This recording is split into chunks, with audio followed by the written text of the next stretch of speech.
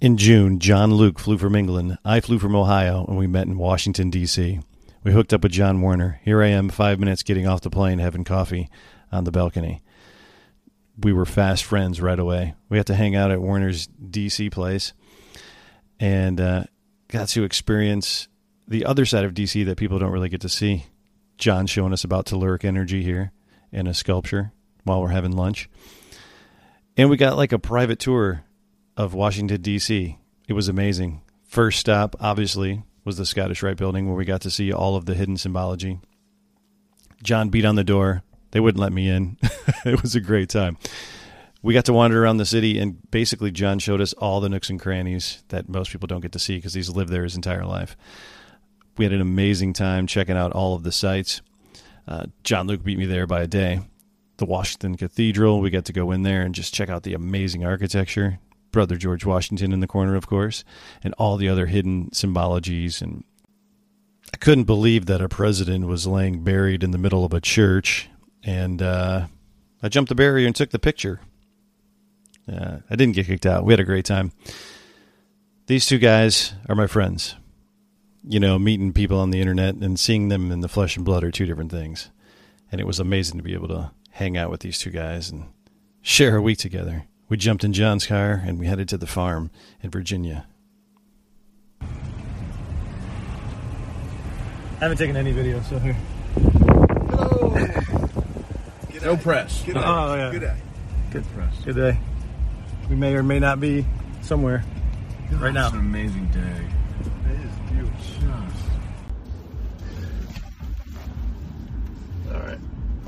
Ready? Yeah.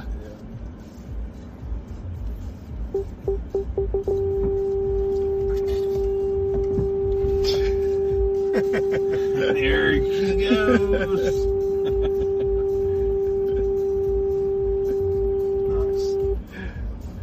Don't go that way. No, don't go that Don't way. go that It's way. gonna block the road. Oh, they're gonna kill me, bitch. Yeah, it'll knock down. It'll knock over a fence and. Oh God, got it. He's back. Bloody hell, that's fucking karma right there. Oh wait, you're all right. Oh, it's almost perfect. Hazard. Everyone's got four-wheel drive. So this is the barn that I literally grew up in. Wow. Warner's farm is amazing. He was so gracious and kind the entire time. We had a blast. This was definitely God's country. We got to see things that most people don't get to see, and most of all, cars. I'm a car dude. There's no denying it.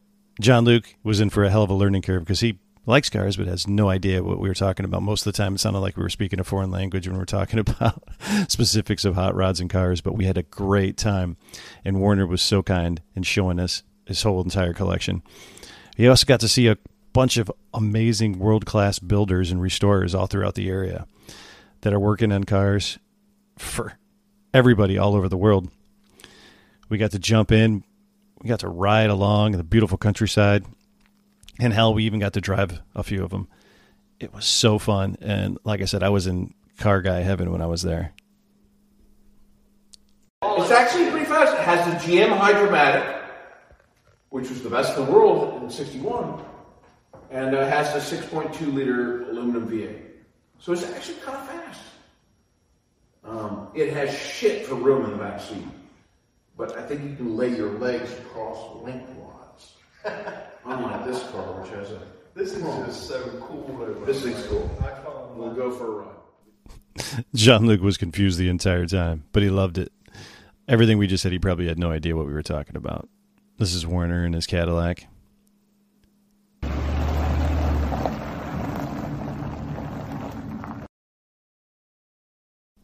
John was amazing. Like I said, we even got to drive whatever we wanted to.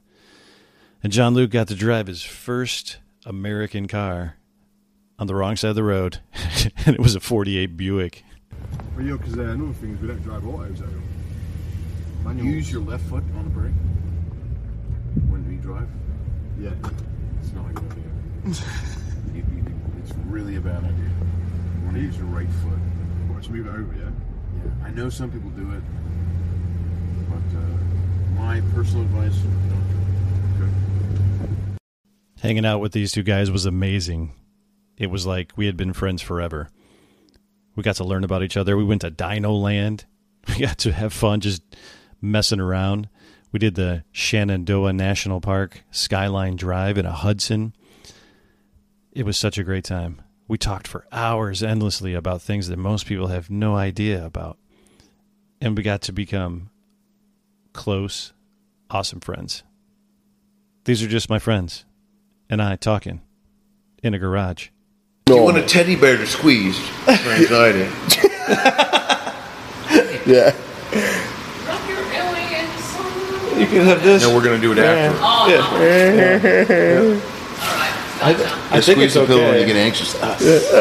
Corey Good. I'm going to get a pillow with Corey Good milk. I'm offended to you guys. So you have to put it somewhere. And just hanging up on the side. Blue chickens. I want unity in the community. Prophecies. Oh, Cuba?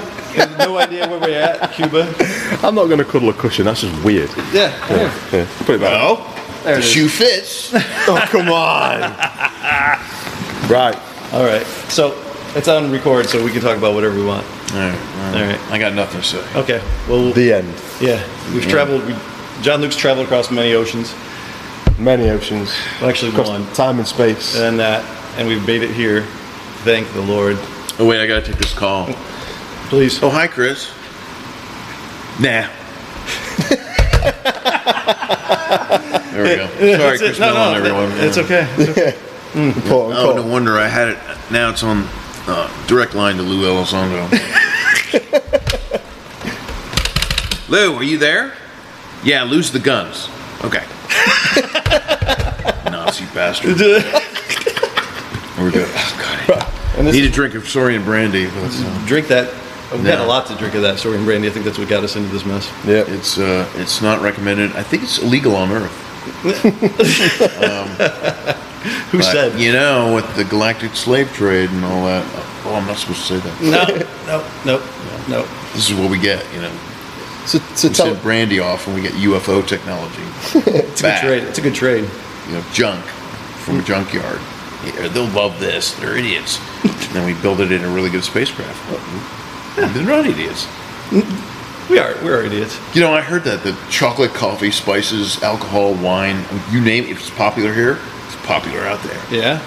You know, it makes sense. I mean, it's the whole Star Trek narrative, you know, trade, you know. I mean, why wouldn't people trade? You know they do in the universe, so Yeah. Well, as above, so below. I thought at one time we were talking about this, that the reason why so many different entities are here and we haven't been really messed with overtly was because, and I don't know if we've talked about this before, but was the idea that we're almost like a free trade zone.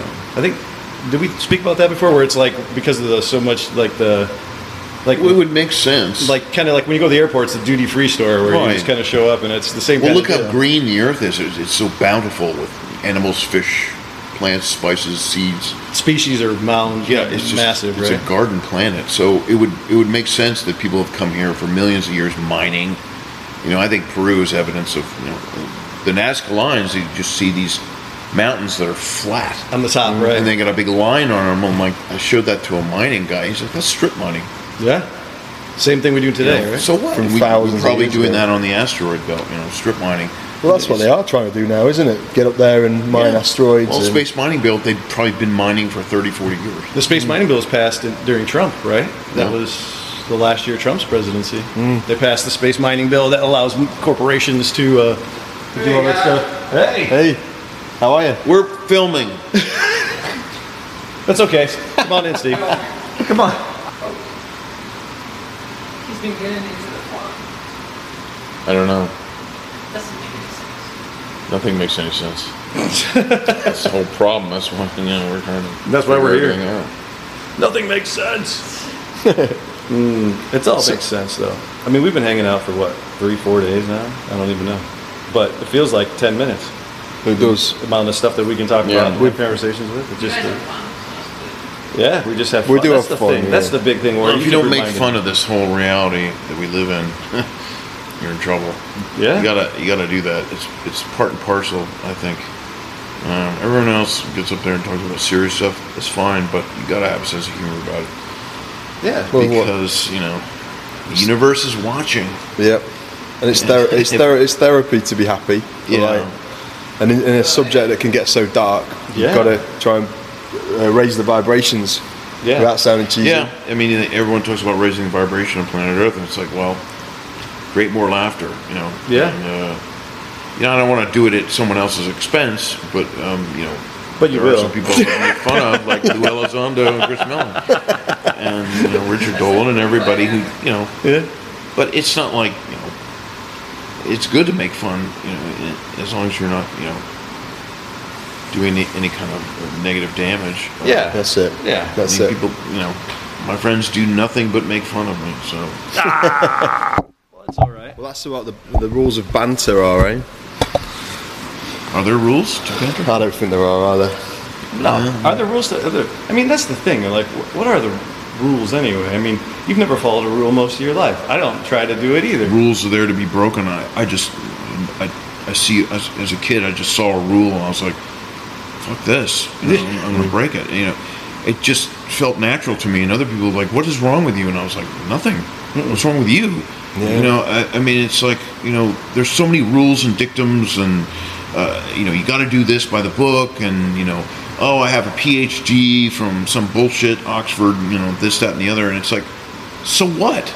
I mean, it's like they try to provide this framework of intellectualism in the world, and it's like, it's false. Mm-hmm. Give me a shaman in a jungle or, a guy on the street, a construction worker. I mean, you don't have to be one of these people with all these degrees. Oh, I was, summa cum laude, or I was, I was a Rhodes Scholar or whatever. A Rhodes Scholar in what? Yeah. Well, Amazon flowers, that's great, but you need to be well-rounded. I mean, my wife always says, you don't need to be from a fancy university or be highly educated. You need to have real-world experience and be well-rounded. Mm-hmm. And so you got to be personable and have fun. You have, like, Well, you definitely got to have the ability to speak with anybody about anything and not be pretentious or, and that stuff builds it into you. I believe at some point. Some of that, like, well, I'm a Rhodes Scholar and I'm a, they get these panels of people and it's like, well, that's great, but so what? Mm-hmm. I mean, some of the information is good, and it's the rest of it is like through a lens that's very constructivism, oriented. It's like, oh, it has to be through this framework, and it's like, no, let your imagination wander. Well, so if you go back to the Condon report, then back in '52 or whatever, and they had the panel. There's a condom report, and then the condon. Oh, never mind. Go ahead. That was the '60s. I don't know. That was it could have been anything. It could be a birth control pill came out, and then there was the condom report. Oh, the condom report. Yeah. Anyway, sorry. I've been reading the wrong report then. Yeah. Well, I think they're linked. Like everything in disclosure arena, it's all linked. But yeah. No. I was just what they did is at the time they assembled a panel of the most intellectual from universities, and I can't remember. I don't know if Einstein was on it or not. I don't believe that I've seen his name associated with it, but it was a group of physicists, scientists, and whatever else, and their recommendation was study it in secret and make fun of everybody who's looking at it and just completely destroy them and the credibility of the subject right off the bat until we can kind of figure it out. And that's literally what we're still living under at this, and that's 70 years ago. And it's like still works because the fundamentals work. But like those were the people that we're talking about, the PhDs, the minds, and everything that didn't. I don't necessarily know every single person on that committee or who they were, but maybe these were the people that didn't have the ability to think in terms of consciousness or any other aspect. It was like, this is what I know from the book, and this is what we have to do. Yeah, and they needed hippies on the panel. Yeah, and African Americans, they needed everyone, but they don't. It's always a group of old white men, and it's like that's not suspicious. I mean, that's not going to get us anywhere. Right. In fact, we're in a real mess by all accounts. Whatever the truth is, we're in a real mess, and all those people got us here. And my family's part of that. Yeah, but I don't know if they're trying to collectively see that as we messed that up, and I think maybe because some of the narratives we've been listening to from people like Lazar and people from Davis and whoever else, they'll come out and say, well, we haven't gotten anywhere. We've got this stuff, but it's so compartmentalized that we have like two people that haven't figured out anything. Either wittingly or unwittingly, they're all part of the same counterintelligence deception system that wants to keep this confusion going. Right. And there's a lot of confusion, but the internet changed the whole game. And it's the embodiment of the collective human consciousness. And so you can add more mud to the Mekong River, but man, you can't get rid of it. And so there's an old saying, I don't know who did it, and it said, the truth always comes out eventually. Yeah.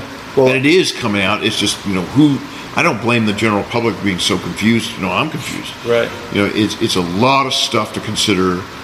And the whole thing about the three of us is like, it's the occult, metaphysics, philosophy, science, history, megaliths, electromagnetic, telluric energy pathways, ley lines. You really, in my view, you have to know all that stuff, or at least a decent knowledge of it. I mean, I'm not an electrical physicist, but, I get it. And it's like, that's the background you need to begin to even understand all this, because the metaphysics, you're dealing with multiple dimensions and realities, timelines that are shifting and merging and blah, blah, blah. And if you study one part of this, you can't do it. It just sounds like crap. Well, and it's like, the only people that I know that have gone that far into it are people like us, and to do that takes time, and it removes you from other parts of your life. It can take you down some very dark places. You got to read a lot of books. You got to read a lot of books. Yeah. And it's at a detriment sometimes to the rest of your life. But I guess that's what happens if you trying to find a real truth. Yeah, I mean, it's. I'll say it again. The Native Americans have an old saying: the young warrior comes up to the elder and he says, all this is too hard. The path is too hard. And he said, the path of life and growing into maturity. He says the obstacles are the path. Yeah. Yeah. Nobody gets that. And that's profound, because it's like everyone's like, oh, this is too hard, and it's like it's supposed to be hard. Yeah. Yeah. Human beings are super creative, and I guess a lot of ETs think we're amazingly creative with a lot of emotions, which they don't have in abundance. And it's like, yeah, it's really hard, but it's like, if anyone's going to do it, they say, a lot of people say that each species on each planet, they got to come to their own maturity on their own. Yeah. You can get a little help here and there, behind the scenes to, tutoring, but we really got to do it on our own. It's like, otherwise you don't learn the hard lessons, you learn nothing. Well, I think one thing about good quotes from good thinkers over time are that they are actually real. And my favourite one at the minute is the Rumi quote, which is, the wound is where the light gets in. Yeah. And that's one thing I think that when we've talked and been together, that we've all got these wounds from it, but it's also where the knowledge and the thirst for finding out comes from. Now, I think that's a good thing, but yeah, it is hard. Well, yeah, and like we've said before, there's us and I don't know, maybe another few people that we can sit and have these types of conversations with on the planet. And like we were saying before, the amount of research and study into every little thing that these scholars would just be like, I'm a professor in religious history. Okay, well that's great, but do you know anything about telluric energy? No. Do you know anything about like any of that stuff? And like you have to be the Renaissance man or woman to be able to figure out all of these things. You have to be a jack of all trades. You have to get your hands in it. You have to look into the Native American histories, the folklores, and all these other things. You got to piece all that into the equation. It's not easy. It's super hard. Yeah.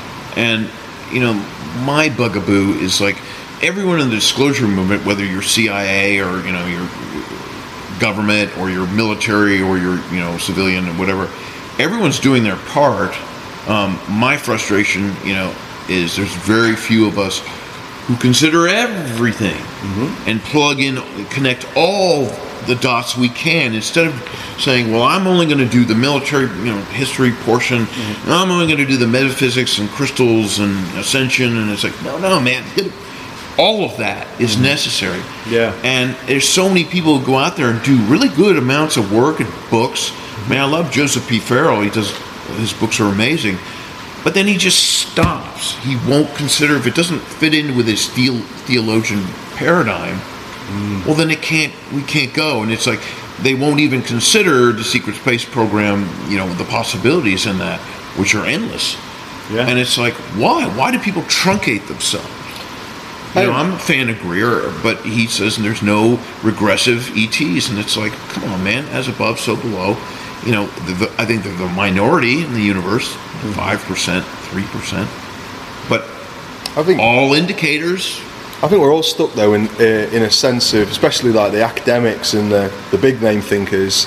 They're stuck in a cycle of fear of losing respectability amongst their peers. Oh, there's no doubt, and I understand that, and it's true. And I don't have a lot of fancy degrees to do that. But it's like you though, and your family, and same with mine. Yeah, if I was working for a university, I was a university professor, they would have fired me. I mean, you can't speak your mind. That's it. I've talked to so many people on the email, and they're like, I really like what you're saying, but it's like, I can't tell my students that. Can't put your neck out, right? The system, and then of course we have the media, which is the worst problem, I think, because the only real truth in my book that comes out is from the fringe, from the alternative media. Yeah, absolutely. So that's it, and it's people. You know, how can you blame the general public for not being suspicious? They've got the CIA telling me it's all conspiracy theory.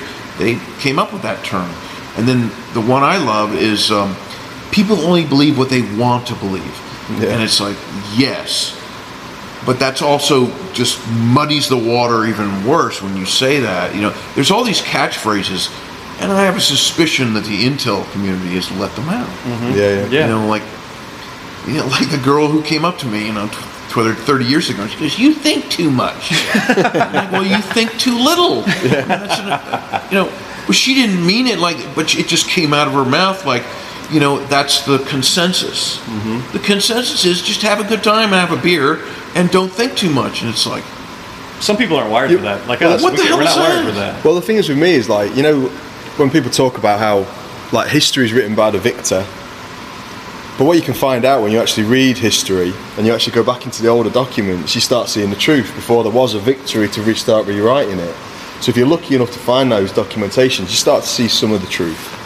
And well, no, there is some in there. That's why I'm a historian. But it's like it's huge holes. Oh yeah. And they just left a lot of stuff out. And my God, for all we know, the Revolutionary War in America, who knows how it went? Right. I mean, someone could have just created all that for us. Yeah. And then you could say, well, there's sources from France and England and everywhere else, and it's like, sure, you can cross-reference all you want, but there's a lot of stuff like Antarctica. I mean, the easiest thing is like, oh, the Russians discovered it in 1830. Well, no, we have the old maps that's clearly on them. Right. Yeah. So that's a lie. And everyone's like, well, it's in the book. I'm like, so? Somebody wrote it in there.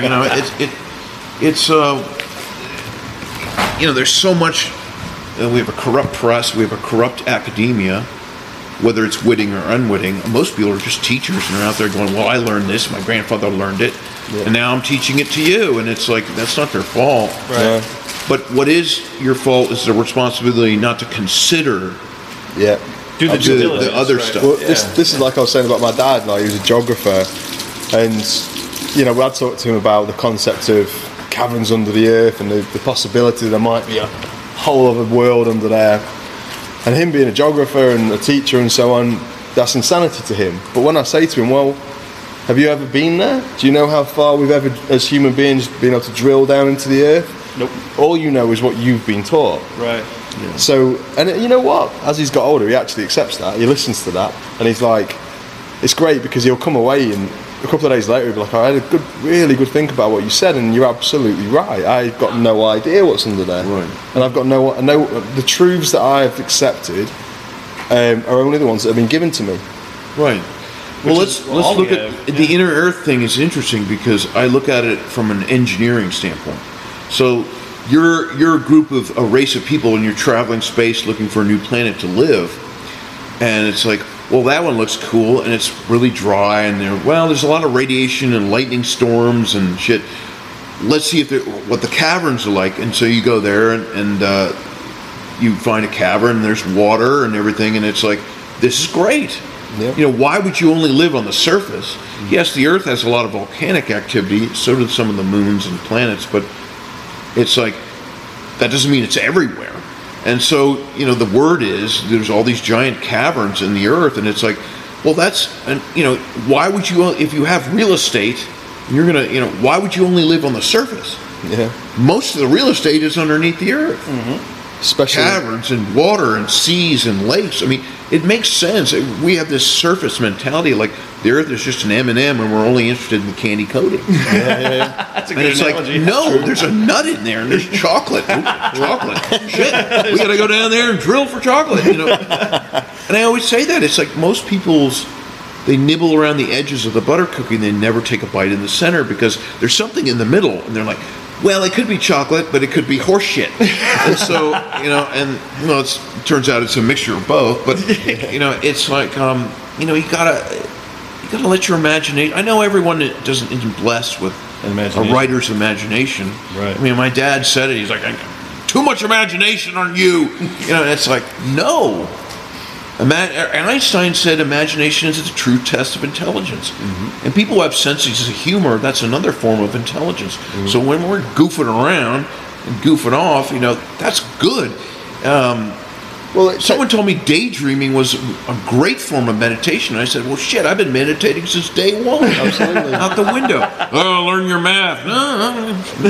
Designing a spaceship out the window. That's what they're worried about, though. People who daydream sometimes get a little close to the truth. I mean, when you look into the history of all this stuff, the thinkers are the dreamers. Yeah. The Teslas of the world, the Einsteins, the ones that think of a little bigger. I mean, I suppose that's one good thing about this, the current disclosure stuff, is they are touching on the idea that we need to think outside of the box. We need to see our existence and our reality as something different. And I think for people in the West, it is hard for people to start thinking like that unless you're interested in Eastern philosophies and meditation. Well, the other thing that helps is kickstarts it, I believe, is a near-death experience or some type of close call with your mortality. Yeah. That will, some people will just skyrocket them in a completely different direction. The people that have no idea in this stuff will have these near-death experiences or have something like that happen to them, or not even only that, like they'll experience something like in the sky, a ghost or whatever, and it triggers it. It's like a speed. It speeds up your entire process. For some people, it's just kind of like a switch that turns on for them. They're like, well, then if I experience this personally, then all of this is possible, or That's like it. any of it could be conceivable because of the one experience I personally had. Like I can tell you all day long that 5 reptilians drive me around all day long, but like that doesn't mean anything, right? Until you have a personal experience with it, then you equate that, and then I think in your mind, the wheels start turning, and you're like, oh, this physical works. and emotional pain at a higher grade changes you, and it adds stuff to people. Whether that turns an atheist into a believer in some kind of God, or it gives someone an ability where they can see things that they weren't able to see before. I mean, it's written about throughout history, and it's happening to people every day. What's interesting is people are like, well, where's the proof for all this stuff you're talking about? You know, ancient civilizations, Atlantis, UFOs, inner Earth, the whole gamut of it. You know, secret space program, and it's like, look at our reality and history around us. Women are still, you know, the divine feminine is still treated second class. I'm sorry, it's still, you know, 150 years ago, writers were held in high regard because books were very popular, and now it's like, you know, in DC there's the National Gallery of Art. My great-grandfather donated, and then my grandfather donated the East Wing to all these amazing artists. But if you're in DC and you go to a cocktail party and they say, what do you do? Well, I'm a congressman and I work at the Pentagon, or I'm in the CIA, you know. And it's like, well, I'm an artist. And it's like, oh. And, you know, they build monuments to artists and writers and creatives, but you're treated as a third-class citizen. Yeah. You know, and I'm like, Well, it's interesting that that's one thing, and then you've got, you know, all the other stuff that history never changes. And I say, if you want a clue that something's really messed up with our reality, look at history, because it's like the royals continue to be rich and powerful, and they still have power behind the scenes. The elite still rule over the poor. Wars happen for no good damn reasons anymore, and they still recruit people and they mind control people with all this stuff. And religions have a firm grip on humanity still, even with the Great Awakening and everything like that. And it's like, why? And it's because, you know, everyone's like, well, you know, my dad would say, that's just the way it is. And everyone cops out and says, that's just the way it is. No, it's not. No. It's not at all. Human beings are creatures of love and kindness, and most of us are really, funny and everything like that. But we're ruled by all the fascists who are cold and humorless. And it's like, why? There's something, the all-seeing eye represents, I think, E.T. at the top of the pyramid. And it's the only way, because human beings, we'd be like, should we fight a war? Nah, let's have a concert. Yeah. It's like, that's who we really are. Yep. But it's taking more and more and more force. I mean, look at in France, all the protests, they have to bring out soldiers, and it's to keep us stamped in our place, tamped down in our place. It's taking more and more Absolutely. aggression and It's good distraction. because it feels like it's waking up. I mean, like, look at a couple of years ago, we had, like, at least in America, there was everywhere, there was riots, there was protests, there was, all over the place for everything. Distract people with a race riot. I mean, it's the saddest thing in the world. Or school shooting, which is the lowest, knuckle-dragging, horrifying thing you can do. But wow, is it effective? And then everyone comes out and says, this is really sad, we should ban guns, like the guns did the killing, not the people. And it's like, you're not talking about, the mind control, which is obvious. Yeah. I mean, in the 50s, it's like what I told you. Everyone's like, well, see all these assault weapons. Okay, let's go back to 1947. It's right after World War II. If you're an 18-year-old kid and you want to go shoot your students, you can mail order an M1 Garand and a bandolier of ammunition and do basically the same job in 1940s, but it didn't happen. Now, you can go back 200 years and say, well, there's no school shootings back then. It's like you could take a blunderbuss, fill it with pistol balls and rocks and glass and nails, and go into a school and reload it in 30 seconds and do almost as much damage 200 years ago. Something has changed with people. Yeah. And everyone says it's the violence on TV. I'm like, there's been violence on TV and movies forever. There's been violence in books and everything else. Why the last 20 years? I think they're hitting the last-ditch efforts to keep people distracted and confused, controlled, right? But we've also, in the last 100 years, we've gone so far away from our own natural environment into the cities and the huge technological advances that it's like we're losing track of what our own humanity is. Right. And I think that's when people start to be easily controlled and can be sent into a spiral, and you end up with these shootings and murders and back where in the UK, obviously, where we don't have guns, but this feeling where there's less hope for young people. The future doesn't seem as content. It's scary times. Seems like an agenda. I mean, it really does. They're trying to.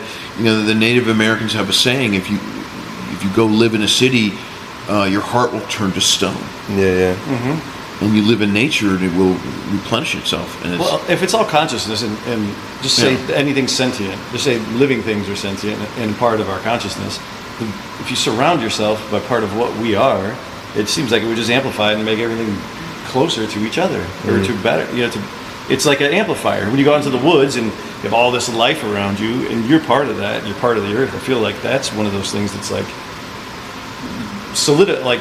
unifies us as a species or as like the planet and one of that. But if you're standing on concrete all day and there's people yelling at you and there's all these things, it keeps you completely segregated from at least the nature side of your life. Well, and I find a big problem is the fact that they've done a real number on actually being spiritually minded or connected to nature. Like, I know that me growing up, if you were like that, you'd probably get mocked by other people. It creates an environment where you become almost like a laughing stock. No one wants to hear about the hippie stuff anymore, even if it's real, it makes people feel good. And there's sometimes I would speak to people where, do you know, if you talk to people on that level and they're not used to it, as soon as you can break down the barrier of them feeling uncomfortable, they feel exactly the same way anyway. So it's like a big sort of smoke screen. Like it is, we're all brainwashed into letting go of our humanity.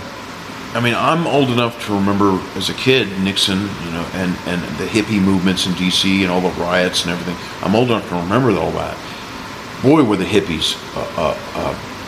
My God, I mean, my dad thought marijuana and the hippies was, communist infiltration. And maybe it was the worst thing that happened in America. I mean, people were going around beating up young kids because their hair was long. not to mention civil rights and the end of Jim Crow and all that. It came all at once, the consciousness. A lot of people say we almost broke away from the worldwide control system in the 60s. So I don't like the long hair and the beads and everything, but they were right. Love is all powerful, back to nature, no war. I mean, all the messages, end of racism and inequality. Yeah. And they all had the right ideas. And what did they do? By the 1980s, they made the recession in America was gone. They cheap cocaine and crack everywhere. Really great music, and they distracted everyone. Let's be a yuppie and drive a BMW, and kind of, sort of. But then in the 90s, we saw the revival of the hippie in in a grunge way, which I thought was very depressing. I mean, look at Nirvana. No offense to him, but everything was about heroin and suicide. Yeah. I'm like, that's not. But then you get the other stuff where they bring, culture. The rave culture was all about unity and love. It was like, they were still doing the drugs and but stuff. Still trying. It's like people try and find the way back into that culture. Yeah. But like everything, it ebbs and flows, and it seems like every 25 years, there's this cycle. And it's just like a wave. It's like, oh, I remember this. Oh, that made sense. But they incorporate it into the new thing. But there's not a continual roll. No. That's interesting because I just wrote something into my new book that I'm writing now, and they were talking about Mother Earth and portals and alignments and astrology. And the Germans were all into that, so they're in Germany talking about this. And the scientist, I think it's Ernst Schaefer, the Ahnenerbe SS, says, "Aha, we've just found out that every 20 years, Mother Earth has a biorhythm that goes up and down. Could be it. Yeah. And so." This is how natural portals and things sort of open at certain times of planetary alignments. It's because of this natural biorhythm. But they were talking about the Nazi Bell and Walter Gerlach and all these guys, and they said these guys are toying with the fabric of space-time, and they really could rip the Earth apart, because if you blow up a plasma accelerator like the Nazi Bell, and you do it underground, you could mess with the tectonic plates, and if you do it at the bottom of the Earth's biorhythm, it stays there maybe, huh? You could destroy the whole planet. Wow. Well, Vladimir Putin right now apparently is working. He's very interested in a Russian philosophy called Passionarost, which works on the ebb and flow of a country's. Oh, they've known about it. The shamans and everyone. They've known about it since time immemorial. Yeah. When you get German physicists interested in it, it gets a little dicey. But I think that the fact that you think about German physicists being involved in that, and then when you look at kind of like the influences on modern politicians like Putin, that is a thing. If anyone can be bothered to look into it, the Passionarost thing. These philosophies are influencing people right now, and they always have been. But they're just not spoken about because people aren't going to understand them. No, it's the same thing with Pasulka. Diana Pasulka pointed out that every president has to go to NASA, Cape Canaveral, and look at the moon. It's a moon ritual. At the full moon, they all go, and there's all pictures of them looking up at the moon from Cape Canaveral, and it's like they have no idea. That's just a thing. They do it all on a full moon. They do it all at or solstice or somewhere near any of that. You and I figured out that a lot of the press releases, and a lot of any of the TTSA documentation releases. It's all on lunar or solar calendar things where it's like, it's Venus is in this house or whatever, or it's a solstice, or it's a full moon, the first full moon of the month. Or, so the stuff, the season. The news that we're getting given is being distributed in an astrological fashion in a time where these energies that we don't understand as a society or embrace are either amplified or whatever. So it's like all the NASA patches have astrology and occult symbolism and everything, and they would do moon launches. I think that Apollo 11 was launched April 20th, or someone said Hitler's birthday or something. There was something about that, wasn't there? Yeah, one of the launches, it was very carefully timed, and they said, oh no, it's the azimuth of the Earth and the moon and everything. It's like, but there was a lot of astrology in there. What I found interesting was during the 80s is that I read that Nancy Reagan had an on-staff astrologist. Oh no, FDR. FDR did as well? Had one. What was her name? She was famous. The woman, FDR, Truman, Ike. There's all the same woman. Wow. And then I think by the 60s, even Kennedy. So it was, and I wasn't a big astrology guy. I thought it was all sort of weird and I had stuff. no idea that they had the same woman over that many presidents. Oh yeah, and I forget her name, but anyone can look it up. You can see that it was like having a court astrologer like John Dee for Elizabeth I. Oh yeah, I had no idea. My guess is all presidents of the United States probably had one in secret, because there's something to it. I think it was Alex Collier or someone who said that an ET perspective on astrology was it was used in space for navigation through plasma fields and gravity wells, and because of galactic weather and the alignments between planets, you could, you were moving in your mothership, you could get sucked into, some sort of thing. Yeah. And so it was used for navigation, but somehow on Earth it got used for a lot of, maybe they used it like an algorithm, you plug it in and it's used for all kinds of purposes. Yeah. And it's with us. The whole stuff in the paper, that's all low-level stuff. Who cares? But if NASA's using it and presidents are interested in, but that was like the first public one about Reagan that I was aware of, because Reagan wouldn't travel or he wouldn't give speeches or other things unless it went through her astrologer to say, oh, it's not a good day for you to do, right? Because it's April 14th is the better day. And you can go mad with someone telling you to do that. Yeah, I think it's a control mechanism, right? It's something. But it's been kind of going through history, hasn't it? Like, like the idea that you had in Nazi Germany, you had Eric Jan. Oh, they had Hanussen, Haushofer. Hitler had a staff of astrologers and people. They took it very seriously. Yeah. And because you can't do a ritual, if it's a Babylonian ritual or any other kind of ritual, the planetary alignments, the energies, the cosmic energies of radiation, gravity, it's all intertwined, and so you're not going to get the result unless you do it on a certain date. I mean, I'm a novice at that astrology stuff. No, I really don't know that much. But it's perfect disinformation, like you said about the newspaper. We've turned it into this gimmicky thing where, like, oh, you're a Libra, well then that's don't the sign any side. contracts. Yeah, that's the public. That's the whitewash. So everybody's just like, well, or they get Miss Cleo and like, oh, girl, don't go out with that man.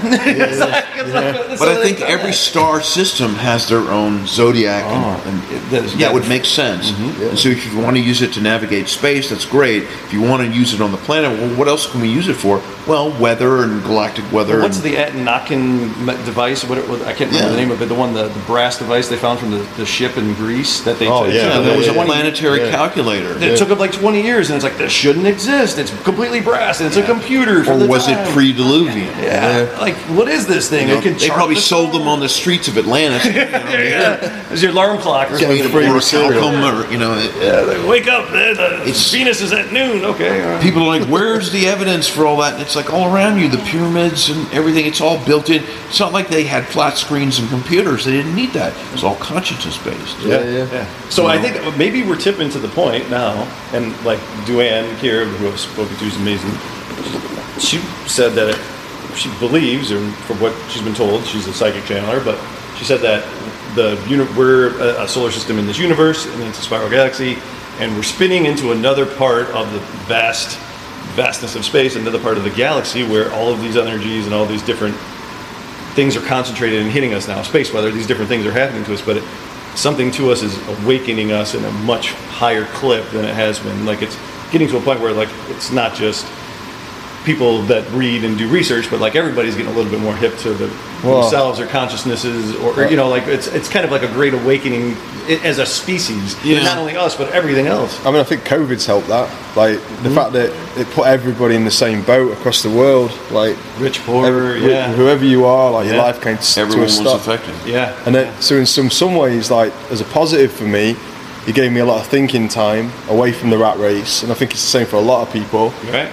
Which has probably actually helped to speed up some form of awakening in people. Of course. And the other side of it is the fact that it woke people up to the fact that they're easily controlled, and there's a power that can basically do whatever they like. Yeah. For a while, gas was rationed and food in supermarkets. Yeah. And we accepted it. That's toilet paper thing is nonsense. I don't know what happened to humanity that everybody decided to hoard toilet paper, but why does everybody's shit have... Well, the Romans used a sea sponge on a stick. Yeah. That's all you need is a bucket. I mean, it's not the greatest thing, but I know, but like, bucket of water, why salt are we water, like conditioned as a sponge. species to hoard not food or water to keep you warm, but things to wipe your ass? Yeah. That doesn't make Well, that's sense. it. Yeah. I mean, you I wouldn't don't have that know, trouble I in mean- India because they're just like, well, we don't even use the stuff. It's just it's ridiculous. It's just an American thing, right? Yeah, it didn't because- happen. Did it happen in England? Did you guys have toilet paper Oh shortage? yeah, we went mad for it, and I was down there as well, filling my trolley up with toilet paper Because everybody else was. I had a guy like, he was telling me that he goes, oh, you know what I've been doing? I've been cutting my old clothes up into small squares, and I'm just going, Jesus, this is insanity, yeah. Corn cobs in America. No were used for comment. hundreds I of think years. it's not a bad idea to hoard some TP. and- Well, you got to be controlled, but I mean, sorry, you got to have control of how you're going to survive in a situation like that. but all you need is a sponge. Yeah, well, that's right. Yeah. I mean, I know it's not the cleanest thing, but if you put salt in a bucket of water, or even if you just have Bidets water, just a skyrocketed. sponge. The sales for bidets in America went like 10,000%. Bidets are like nobody used them in America, but after that you couldn't get your hands on one. On what? Especially a bidet. You know the Oh, you hook, bidet. Yeah, you hook it up to the toilet and it's just a valve and it's a water and you sit there and water. But Yeah, like it's pretty- you couldn't get one. But like in your Well, you don't, in Great Britain, we're like you guys. We don't have bidets everywhere. But if you go to France and stuff in Spain, they're everywhere, right? yeah. Or any. I used to India, love going on like holiday. India was a no. No, Oh, not India. Like it's a bit. Well, I don't know. I mean, my time in India was not as advanced as that. Like I was in areas where you didn't have Some toilets. say that's the better. That's the better way. Yeah. But, Yeah. But I don't know. But it's just like it changes us as a culture as well. Because now it's kind of acceptable. But how soft are we as a culture where we've got to the point that the thing we are scared about is how we're going to wipe our asses? And like we've been infanticized, so we we're become not kids. mountain men and pioneers anymore. There's very few people with survival skills. Yeah. I mean, I've got survival equipment here in the bunker, but I mean, it's like trauma kits, med kits, If we- medical supplies or something. If the that's, supermarket's shut, most Yeah. people wouldn't even know how to plant a seed. They wouldn't know. They wouldn't know how to like. They say the deer and animal population within 6 months. I think the U.S. Army did a metric, and they said in America, bye in 6 months. And there's another U.S. Army metric that says after 12 to 14 days, the average person without food will kill for it, That's it. and that's a hard thing to swallow. Society will fall. But you know, a mother will kill for her children. But then you, Survive. but then you put that into our modern urban lives, like cities and towns, and the division between rich and poor is pretty big. So you get to the point. It's like the town I live in. You'll have estates that have got very, very little, and then just down the road you've got an estate that has like, absolutely everything. So You'll what- have cooperation is the only way to survive. It is, but before Shoot everybody, it's not going to work. But the reality, people get scared if they're, that is in people's heads, because anybody that thinks in terms of prepping or the danger that's out there to them, the danger is always other people. Like after the environment has taken away your comforts, what's out there that's going to hurt you is other people. Well, like small town America has been shrinking for 150 years. Now, in a small town, if you're, I don't know, in a rural area, in the old days, they didn't have electricity. And in the winter, people stored food and they prepared. And so we don't do that. We're on a 2-week supermarket schedule, pretty much, except for certain places in the world. But it's like, you have to almost think like 18th century guy. Do I have black powder? Do I have flints to start a fire? Do I have firewood, water, and dried food? You have to think, beans and things that I can survive on. And they took it in strong. Yeah. Well, yeah. And a modern village today would just completely collapse. And that's why they want everyone in the cities, Centralized. And it's like, it's the saddest thing in America. I can't speak for the world, but it's the shrinking of the small town. Yeah, absolutely. We can come together in a pinch. Yeah. No, I don't like you, but hey, in an emergency, I'll support you. Yeah. Because you all support each other. Right. But then they've introduced class systems over the years, or over the centuries. It gets to the point where Well, that's been with us since the Anunnaki and Sumeria and But that- Göbekli Tepe times. that instant But- divide, if you can't overcome that, if people always think like, and people will always think like that until they can't anymore, that's the boundary you have to overcome. There has to be a leveling situation where people do want to look out for each other. Well, in the medieval period, as far as I know, when the plague hit, the elites and the royals went up in their castles with their armed guards and they rode it out. And they didn't care about anybody else. But I would think during famines, people naturally go to strongholds. But to really survive, cooperation is paramount. Yeah. And it's amazing what you can get done when you get a group of 100 people. And let's do this. I mean, the Amish build a barn in a day. Have you seen that? Barn raising is amazing. Just, The Amish will have no problem surviving without electricity, gasoline, supermarkets. They know how to do it. Yep.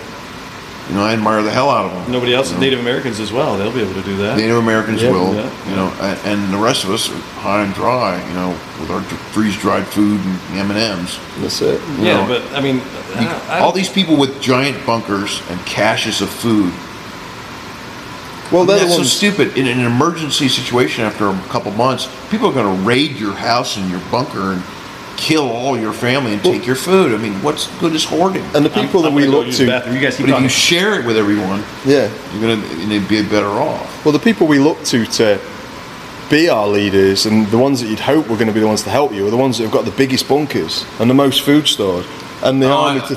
I don't see a lot of politicians with bunkers and storage of food. But that's if there was a crisis situation, aren't they whizzed away to safety? Yeah.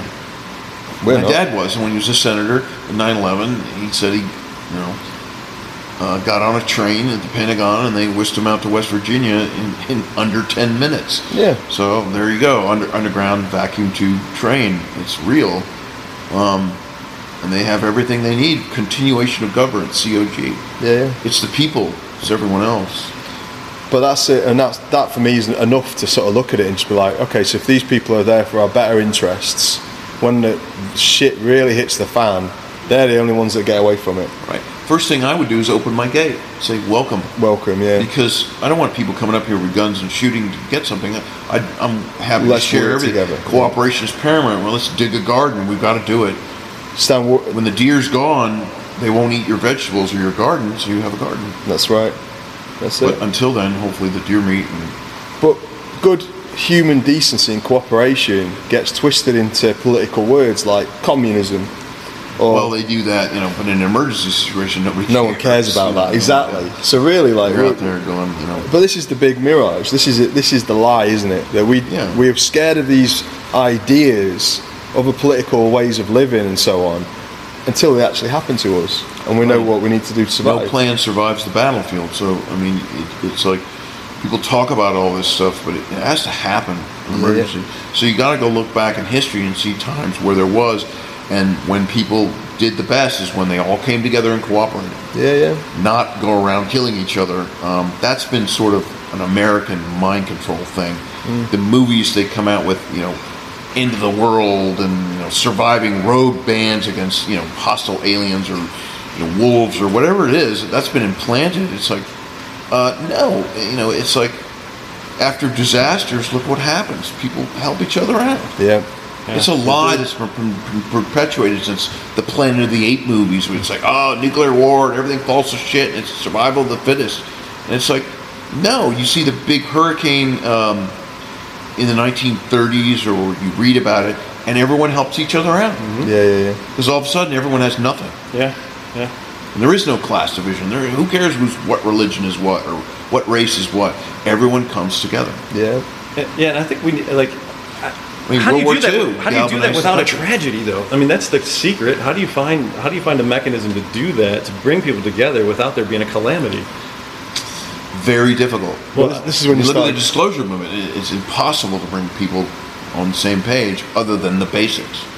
Well, yeah, I suppose like that takes you back though to that big overarching idea of the conspiracy of the New World Order and a New World religion and creating an event like the Blue Beam stuff that could get us all on the same page. I think they'll do it. I think it's a last-ditch effort, but I think they're going to do it because all these school shootings and all these other wars and everything, they're trying all kinds of things. If you have the eyes and the geopolitical history, it's like, what's next? And it's like, there ain't much next. Well, Because besides- they know people are waking up. Yeah, Chris yeah. Mellon and Lou Elizondo wouldn't be out there doing a bullshit dog and pony show unless they absolutely had to. Yeah. And the DIA and the Pentagon doing, they got the UAP committee, which is a nothing burger, bullshit. But they're talking about something that's not kosher, and UAP is UFO. So they'll do this false alien invasion thing, and it'll kind of work for a while, galvanize people, join the Space Force, kids, do this. But then after a while, people would be like, wait a minute. Yeah, but how many people... I saw this in a movie, Independence Day or whatever the fuck it was. And they'll be like, something's not kosher here. Very few people in America trust the government. Yeah. But I think there'll be so many other people, when you say that, there'll be people that'll join the side of the aliens instantly. Well, I mean, there's have the galvanization of people that will join together as a community, but they'll have other people going, I'm working with the aliens. At least the argument will be over whether all this is bullshit or not. The argument's moot. It's like, okay, now we have a threat to deal with. What is the truth? How do we deal with this? And they'll slowly, over the years, figure out, okay, this is bullshit. Somebody cobbled this up. And, the stories people will move towards the fringe because they won't trust the news media. Something like that has to happen. Yeah. Because of the control system is very well designed for the last 10,000 years. I mean, you delve into history and you're like, wow. The church, the religious imams, or those people, and the kings and queens and royals and the militaries, they have controlled us for so long, and it's in every country basically. Well, but I suppose you still get the strongholds, the places where people are still spiritual enough to look inside themselves for the answers than outside. You go to parts of India. That's a long journey because even for myself, I was like, I'm afraid to go inside because there's nothing but horror there. But it helps to go through the dark night of the soul. Yeah. And I think I went through 2 of them, and it's like, wow, I really needed that because I knew about some of this stuff, and I was like, I got lazy about it. And it was like, you need to be shooken up, and, almost close to death, and that does. Other people awaken more naturally, but it was like my higher self had to shake me and bash my head against the wall to do it. Okay. Seems unfair at the time, doesn't it? But then you meet... Seems horrible. But you meet like-minded people and it gets a little easier. Thank God for you guys. Yeah, absolutely. It's going to do that. And a fake alien invasion, if you think about it, I mean, everyone in the disclosure movement knows it's bullshit. Mm-hmm. But other people don't, and they'll be like, "Oh my God!" They'll be praying and mass prayer, and they could unleash some real horrible crap with the technology they have to frighten everyone, and they could kill a lot of people too if they wanted. Whoever is going to unleash the operation, to get people to fall in line with join the Space Force and God, guns, and country and space. The Klingons have invaded, and it's not good to think about it, and a lot of religious people might commit suicide. Well, I mean, I think that from our research anyway, is it's not like the Vatican hasn't been on top of this since the very beginning. And if the research goes right, and historically, they're sitting on the world's greatest cash since at the Library of Alexandria. They'll spin it like this was meant to be and all that, but slowly. God a lot of can create the other aliens just like God created humans, and they've already said that. They've made that. It was in the 90s. They said that. Otherwise, the pedophilia thing wouldn't have never have come out, and it's been happening since the 60s. Before that, not a peep. Well, look at it now. I mean, the Catholic Church, and we talk about the Vatican. It comes up all the time in this field, the secret records. But if you actually look at the Catholic Church and what's happened over the last couple of decades, people are dropping off that faith at a rate of knots because the truths that are coming out are filthy. Now, I'm not saying that Catholicism is, but the things that have been attached to it are abhorrent. And someone, I think $1 billion. This is what in 2020 I saw this article, and I had to double check it. They lost $1 billion in people giving money to the church in 2020 alone for people not physically going to church and handing money. That's $1 billion. And was that because of COVID? Yeah. Because of COVID for 2020. And if you take that number, which is conservative, and just do 30 years of just do 100 years of that. How much money are they sitting on? Well, all of the money, all of the money, right? At that point, that's all of the money. They've got access, just like the rest of the deep state, to unlimited funds. Sorry. But the thing I always go back to, and I get a lot of grief from it. I know it's important. Religion is important to people, but the Christian world, the Western Christian world, their logo is a guy being tortured to death on a cross. And that's supposed to be a religion of love and forgiveness and all this shit. It just boggles the mind. What I find funny is how many pictures of Jesus have got Jesus wearing a cross. With blood. Yeah. It's like on a pendant, Horrifying. Yeah. You know, the ETs have said to people, you know, my holy crap, what is this? Is horrible. And they're like, oh no, you don't understand. It's a symbol of a death You know, he ritual. died for our sins, and they're like, what sin? There's no sins. They're like, what does that word mean? You know, and we've been taught this whole heaven and hell sin thing in the Christian world, and it's like, you know, Islam is better, but it's still, you know, patriarchal. Even Buddhism is patriarchal. There's no women monks in Tibet. I'm sorry. That still boggles my in mind. LA there are, but you know, that's LA, California. No, in you know, they treat the young monks like crap. They beat them up and stuff. And everyone's like, oh no, the Dalai Lama and everything. It's like, no, he was either blackmailed by the CIA, and Bruno Beger of the Ahnenerbe SS was best friends with the Dalai Lama. This is dirty history, and it's all intertwined. I believe they had the Reich Tibet Institute in the 30s in Berlin, and the word is, you know, they had thousands of monks there translating the text for technology. I'm sorry, this is, you know, I think the Tibetans were misled by the Nazis. Absolutely. And then once they got to Berlin, they were like, you're not going home. But at the same time, the Tibetans, pre the Nazis turning up, where, you know, you had the Bon sorcerers, which is what the Nazis attached themselves to, and that was death rituals and sacrifice. And The American Nazi Party were more obsessed with Tibetan Bon rituals, it was animistic, and, you know, nature stuff, and gods and things, than the Germans were. They were like, we are so proud of the American, they were doing so many Bon rituals. I wrote that into Little Anton. Some guy emailed me and said, how did you know that?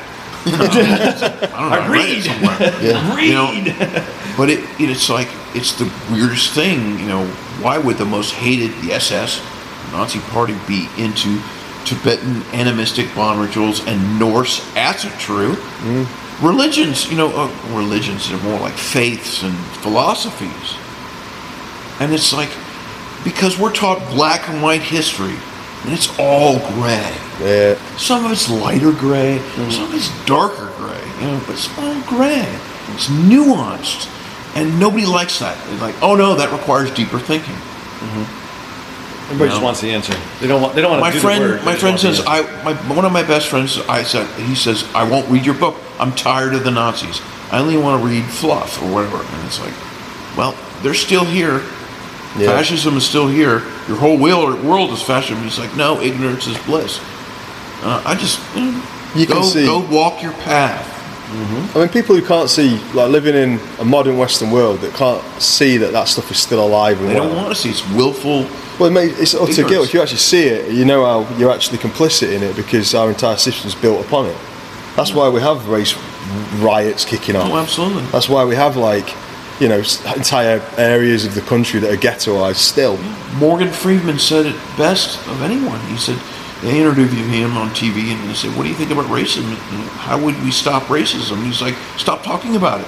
And it'll go away, because, you know, I grew up in DC, and, you know, you had black friends and everything.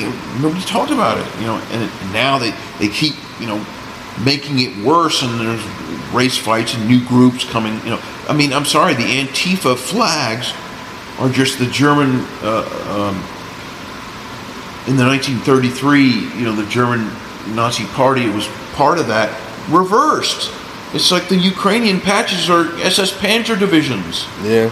Oh, they just changed it a little bit, but it's still there. They just copied it. The symbology. Oh no, you're a racist for saying that. Symbology, but you understand symbology, and Yeah, they no, don't. most people don't. That- Yeah. Exactly. Yeah, As soon as you most start people to don't. understand symbology, you see a deeper meaning. In everything. Yeah. As a Mason, that's one of the things that really switched on for me when I went through the degrees, because all of it's symbology and allegory wrapped in, you know, truths, or, you know, esoteric meanings, or meanings that are associated with it. We look at a skull and crossbones, you know, associated with the Jolly Roger, historic, you know, pirates and things like that, but it's a symbol in Masonry of something that's completely it's a symbol of mortality, that basically it's the immortality of the soul. It's Yeah. basically immortality of life. It's a grim image to anybody that walks down the street, says, oh, that's death. Is it? That thing behind your head, that's death. Well, it's, You know, no, that's it's the life. biggest thing of all. It's eternal is life. If people realize that their souls and everything last go forever, it doesn't matter how bad life is. It's like the next life you do something different. Reincarnation and that's the Immortality of the universal soul. norm. Yeah. But a lot of religions don't practice that. Not the Western Christian one. It's like heaven and hell and death and you're dying. And you have other death. ones like it's India. all fear. Yeah, It's it's all like fear. they believe in it constantly, and they have evidence of it to prove it. There's like this little girl comes in. I used to be up the street, and the guy shot me in the head, and she's. That's born why I with a don't like scar. Stephen King. It's like anything that promotes popular culture, movies, books, that promotes horror and fear. I'm against that because everyone's like, oh no, war and everything. It's like, no, war is dynamic. It changes things. But stupid horror and meaningless fear-mongering, stupid horror movies, that's meaningless. Promotes negative energy. I hate lowers the war. vibration. I'm a military historian, but I hate war. It's disgusting. Well- but you have to understand it because I think it's a mass death ritual, and the occult is wrapped up in it 9 ways to Sunday. Yeah. And it's like the Nazis were into the occult for nothing. Mm-hmm. They knew they were like, Wunderwaffe weapons and stuff won't work unless we understand planetary alignments and the occult and the history of it. And, this alchemical, anti-gravity, red mercury stuff, technology in a plasma accelerator will not work unless you understand astrology and all that stuff with it. Yeah. And they had, by all accounts, the Nazi Bell had all these symbols. Now, I don't know if they were ancient Sumerian or what they were, but it was necessary for the technology to work. And the Keck, Pennsylvania, I'll take a page from Richard Dolan, who talks about it over and over and over. But the Keck acorn, which was probably a bell ejected from a craft, the Army came down, it looked a little different. Was he the original Nazi bell? Maybe.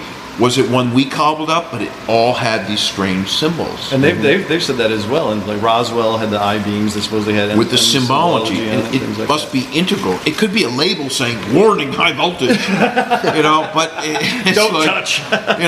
warning, radiation. But it's like, what does this mean? And it could be something like that. But I think it's also integral to the technology because ancient Egypt, the walls are covered in symbols, and so the message is there. So if you're going to go into a temple and be affected by vibrational, telluric energy, whatever a stone temple is, without that message, affecting your consciousness, what you're going to do in there, astral travel or something, it won't work. So it's like reading the directions to a piece of technology. Yeah. Read before operating.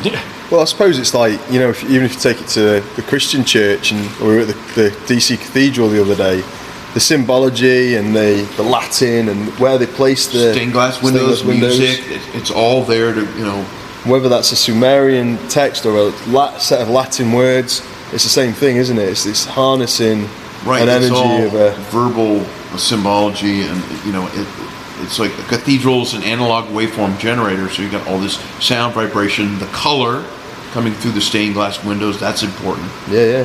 And it's a sound. machine to do whatever you want, Yeah, good or absolutely. ill, but that's all part of the effect, whether it be positive or negative or everything in between. What did you call it? It's an egregore. Egregore, that's it. Egregore, Yeah. I didn't know what that meant. Yeah, it's basically the energy that's built up to where a stone or a structure has a living or a collective consciousness of that structure. Right, and my thing is, like, all of a sudden in 1300, the cathedrals came out of nowhere, and they were magnificent, and I'm like, where did the Freemasons come up with this? Was this some ancient Atlantis? Oh, they found the blueprints in the Holy Grail, it's like, let's do this. Yeah. And one guy said, a philosopher type guy said, cathedrals and churches were originally for amplifying love and light, not religion. Yeah. Energy. And I thought that was interesting, because even if you're another religion or you walk in a cathedral, the beauty and the sound is still mesmerizing. Absolutely. Yeah. The dogma is that's the bad shit. Yeah, it's the software. Right. Yeah. Yeah. Here's the machine, the computer. Well, I sat in that church and Use different software. I'm not a Christian, and I felt something in there. You I love feel the power. cathedral. It's beautiful. Yeah. It's amazing.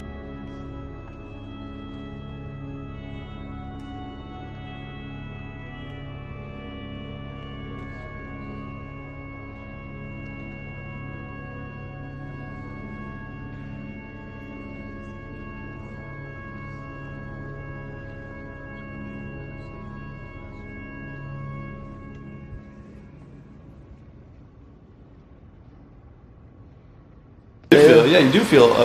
But when a guy gets up on a stand and starts proselytizing and saying, well, Psalm 23, and I'm like, again? Yeah. Sing this hymn over and over again. It's repetition of dogma. Yeah. I'm sorry, but that's Joseph Goebbels and the Nazis, Yeah. the Communist Party. Repetition of dogma. If you go to a 12-step program, it's fine. It helps some people. I understand that. But I went with a friend. You go to a 12-step meeting, and it's the same shit over and It's over. also- repetition of dogma. The concept of sin as well, with most religions, the idea that you're controlled by, your actions are controlled by fear. It's the same thing. Same thing in the Yeah. 12-step. It's like, Absolutely. you're a bad person, you're an alcoholic or a drug addict, and you've got to, they work on fear and guilt cultivation. Absolutely. Same thing with religion. Sorry, it's the same thing. They cultivate it. It's like someone said, why is the porn industry making billions of dollars? Because they're cultivating lust. Yeah. And, it's think of a giant farm in Iowa growing corn for miles and miles and miles with big machines. They're cultivating en masse that energy, whether it be lust, religious dogma, whatever you want to do that. And this gets back into the human race being, energy cattle. We're cattle harvested for our energy. Yeah. Well, we're easily controlled. I mean, I didn't grow up Not so religious. much anymore, but yeah, it's Well, I look at my wife. I mean, she grew up as a Catholic, and I wouldn't say she's a Catholic now, but she still feels Catholic guilt. She still feels that at times Cultivation of guilt. she's pulled back to it at times, and then comes away from it because as soon as she goes anywhere near it, she sees it again. programming. But it's still there. It keeps on happening, like. when they was a kid, God hates you, John Warner, said a teacher, and your daughter. Yeah, she did. They were like, oh my God, we've got a live one again. Out of every 300 kids, there's a live one, and the dogma and the hymns and everything didn't work. So now we're going to have to double down and use threats. Yeah. And so they said, God hates you, and don't you feel bad sinning all the time? And I was like, no. I'm not hurting anyone. It's just pranks. Yeah. But thinking for yourself was dangerous. But when you Don't argue with a teacher. He or she knows best. And I'm like, no, I'm going to argue with it. I think this is wrong. Yeah. And so when that doesn't work, what do? They kicked me out. and then you feel lonely. You feel like you're on your I felt own. much better. Yeah, well, When I was naturally, in yeah. religious school, I was like, my dad thought the rigidity of it would help me, and it did the opposite. It did me a huge favor. Yeah. Because I was like, okay, there's a huge scam going on. Vietnam sucks. And here's I am in a religious school. My mom's a hippie telling me this is all a conspiracy, and she was right. I think And so. even my dad said, Vietnam was, wrong. Such a strange mixture. You're the creation of your mum, who was obviously a total hippie. You need the mix. Yeah, and your dad, who was a senator of the Navy. Yeah, and I'm very militaristic as a child. I understand some military stuff. And it's like, you need some of that to understand the world. Yeah. And they couldn't understand why I was always in the library reading stuff, but it was not my homework. Yeah. They're like, do your fucking homework. And I'm like, no, I'm reading about World War One and the Turkish and Armenians. Why did they go after the Armenians? I was very curious about everything. And they're like, John Malone apply himself. And it's like, they do this to kids. Well, it's when your focus isn't what they want you to focus on. Yeah. Yeah, that's Some control. cultures teach their children, and I think ETs do, they teach them in a circle. And so the teacher gets up and they go to each child, they say, tell us what you're interested in. Tell us your passion. Tell us, what are you in? Botany, space navigation, astrology, I don't know, military warfare history on Earth. Oh, that's a good one. Look up John Warner. And they nurture you. It's like, I guess a Montessori school is kind of like that. Oh, you're an artist. Didn't Steiner create those? And they Steiner? nurtured the kid to go in the direction of their passion. And they always told me, you could do that in college. And I went to college and it's like, there were more choices, but there was nothing, there wasn't an occult class. I had to go find the books. And why were the Nazis into the occult? You know, because that combined warfare and weird stuff, and I was like, woo. But you know, like That was cool. As you found out, and us, like a lot of the time, what you find out over time is people in my country, for example, like were involved in the occult, but they've just done a very good job of hiding it.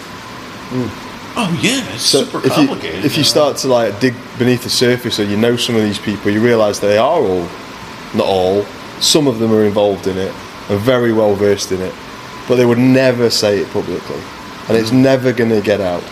Well, the secrecy across the board, everything, financial, military, UFOs, technology, the occult, everything. I mean, even the Freemasonic stuff.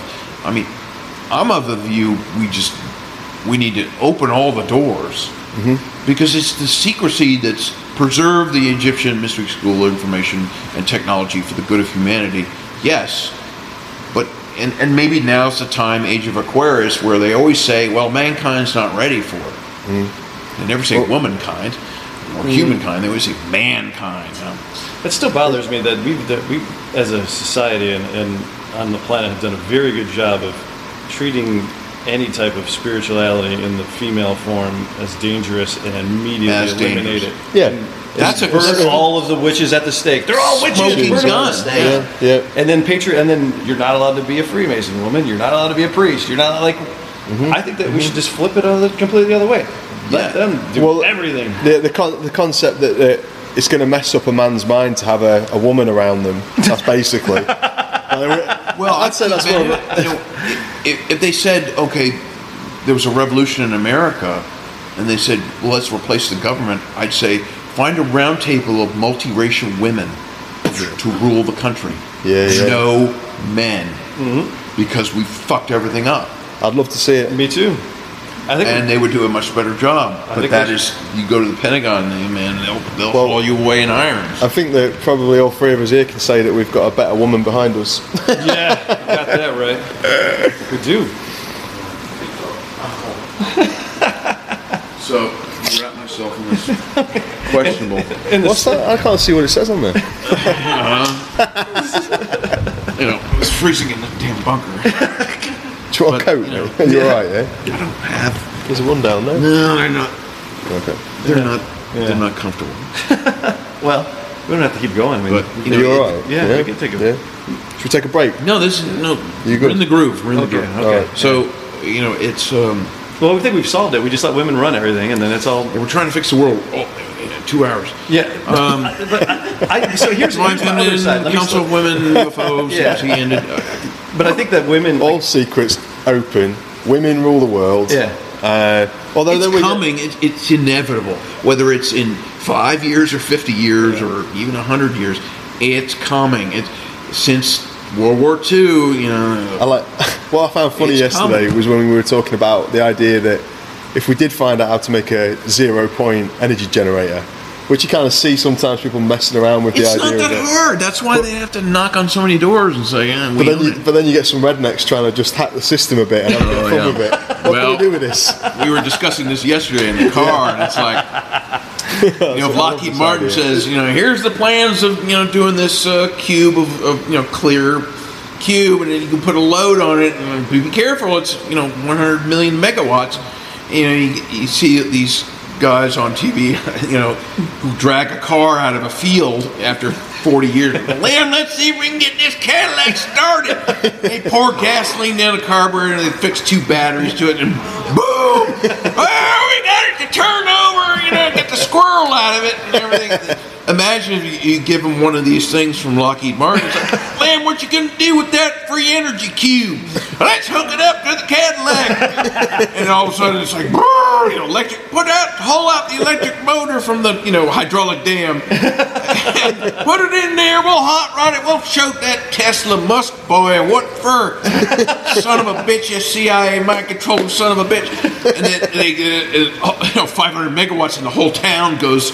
All the lights pop and everything. And it's like, well, some of this technology we might be careful with, because all these guys coming up with over unity things, it creates a signal, and they know the signal. They come get you, but it's like over unity machine like Tesla invented one, and I think the Germans use it on a submarine. it's not that big, but it starts slow, but then it keeps going, and at a certain point you Like a get dynamo. more electricity than You put in whatever Yeah. you're doing. Yeah, It yeah. has an electrical component, and you do that. Then it's a gradual electrification. But the clear cube they found on the UFO on a shelf, and some guy put a load on it. And it was like, the whole building went crazy. It's like, I'm not sure the public is ready for that, because they're like, well, I got a Tesla. Well, put 10 of them in the back. See how fast you're gonna melt the tarmac and the tires. We would do that. We would do that. I would do that. Yeah. So now we've gone back on what we were saying about getting all the secrets out there. So you have to regulate. If these things are real, we're Yeah. back into regulation for safety of the planet. Well, there's that, and then maybe that's part of it. That's why I think they've truncated battery technology, because people are going electric. It's the future. And so my friend does hot rod Electric Volkswagen Bugs and little Porsche 914s with electric motors. He says, holy shit, you get a 300 horsepower electric motor. And I thought, well, if they had the good batteries, which is probably what Tesla's making out in Utah or something, that's, 1,000,000 times better than the lead acid. And lead acid batteries are from the 1890s. We're still using them. And it's ridiculous. They have it in secret. And but once you combine those technologies, boy, the human race will go to town. It's like, you'll have a desert community. They have one little cube, and it's all of a sudden they can run a desalination plant off of it. The world will change overnight. Well, this is what needs to happen. Well, this is what they're trying to prevent, or they want to do it slowly. Because I read a report from one guy who said, no, I think GE has plasma accelerators in the back room, but they're slowly testing. It's experimental. Lockheed Martin's in the energy business all of a sudden. And they say wind and solar. Bullshit. Well, they've came Too much out maintenance. recently and said that they've worked on small, they call them tactical, the size of the coffee table, nuclear devices that last for 30 years and have but that's for military applications. Yeah, military. But they have them, and you can create them. Now, there's one thing that I have a friend who works for NASA and told me that when they design any of the landers or the satellites, I said, tell me about the power source. So I can't tell you about the power source. Well, why not? Because we don't design them. What do you mean you don't design them? Department of Energy designs them. So then how do you know what to do? Well, we tell them how much power we need, and we tell them for how long, and they show up in this box. And then they attach it to the side of our thing, and then we connect it, and that's what it is. That's And those the people cube. don't talk to us, we don't tell them we tell them what we need to do, and they show up, they make this happen, and it goes up. So I'm like, how does it work? And they're like, Look at the command module that went to the moon. Apollo 13. Something blew up. But you can't go to the moon with just rocket technology. You've got to protect the command module with some type of bulb, gamma radiation, micrometeorites. So they had some type of electromagnetic, black box on there. Shielding, yeah. And all the Nazis working for NASA, Kurt Debus and everybody, they cobbled something together. We went to the moon with chemical rockets, but we had other technology. Joseph Farrell noticed that the LEM, when it took off from the moon, it didn't accelerate like a rocket. It was very steady. And he's like, that's another technology. So we had some of that whiz-bang stuff to get us to the moon. right. Because even von Braun, they make these giant chemical rocket engines, but they knew that once you're in space, you need the whiz-bang ET stuff. Propulsion, yeah. And so they've got all this stuff. It's just, I think it's going to be leaked out slowly, and then little groups of people around the world, communities, will just start using it. And the deep state will come back and say, this is illegal, but slowly it'll be so many groups, they can shut down one town. Oh, damn you hippies, and we're taking this, we're confiscating it. But then the word is out. Make the cube or whatever, it's not that hard to make, and maybe some ET help. Hey, here's a bag of cubes. It's like, give them to the hippies. But that's the thing. You were right. That could be a weapon. That could People be in the weaponized. Bronx, and they'll detach from the grid. And so you'll get these organic communities. The hippies had the right idea with communes. But you couldn't do it back in the 60s because the deep state was all around you, and people started to infiltrate, and they ruined it.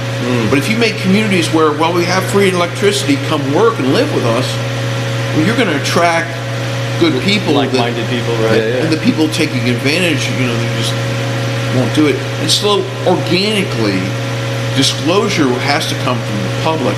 So organically, little technologies, states of mind, come live in, Buckwheatville, but we have free energy, and you can start a business, and it'll be farm to table, and it'll start like that, to where the deep state and the government and the military, they can't police it anymore. It's happening organically all over the world too fast.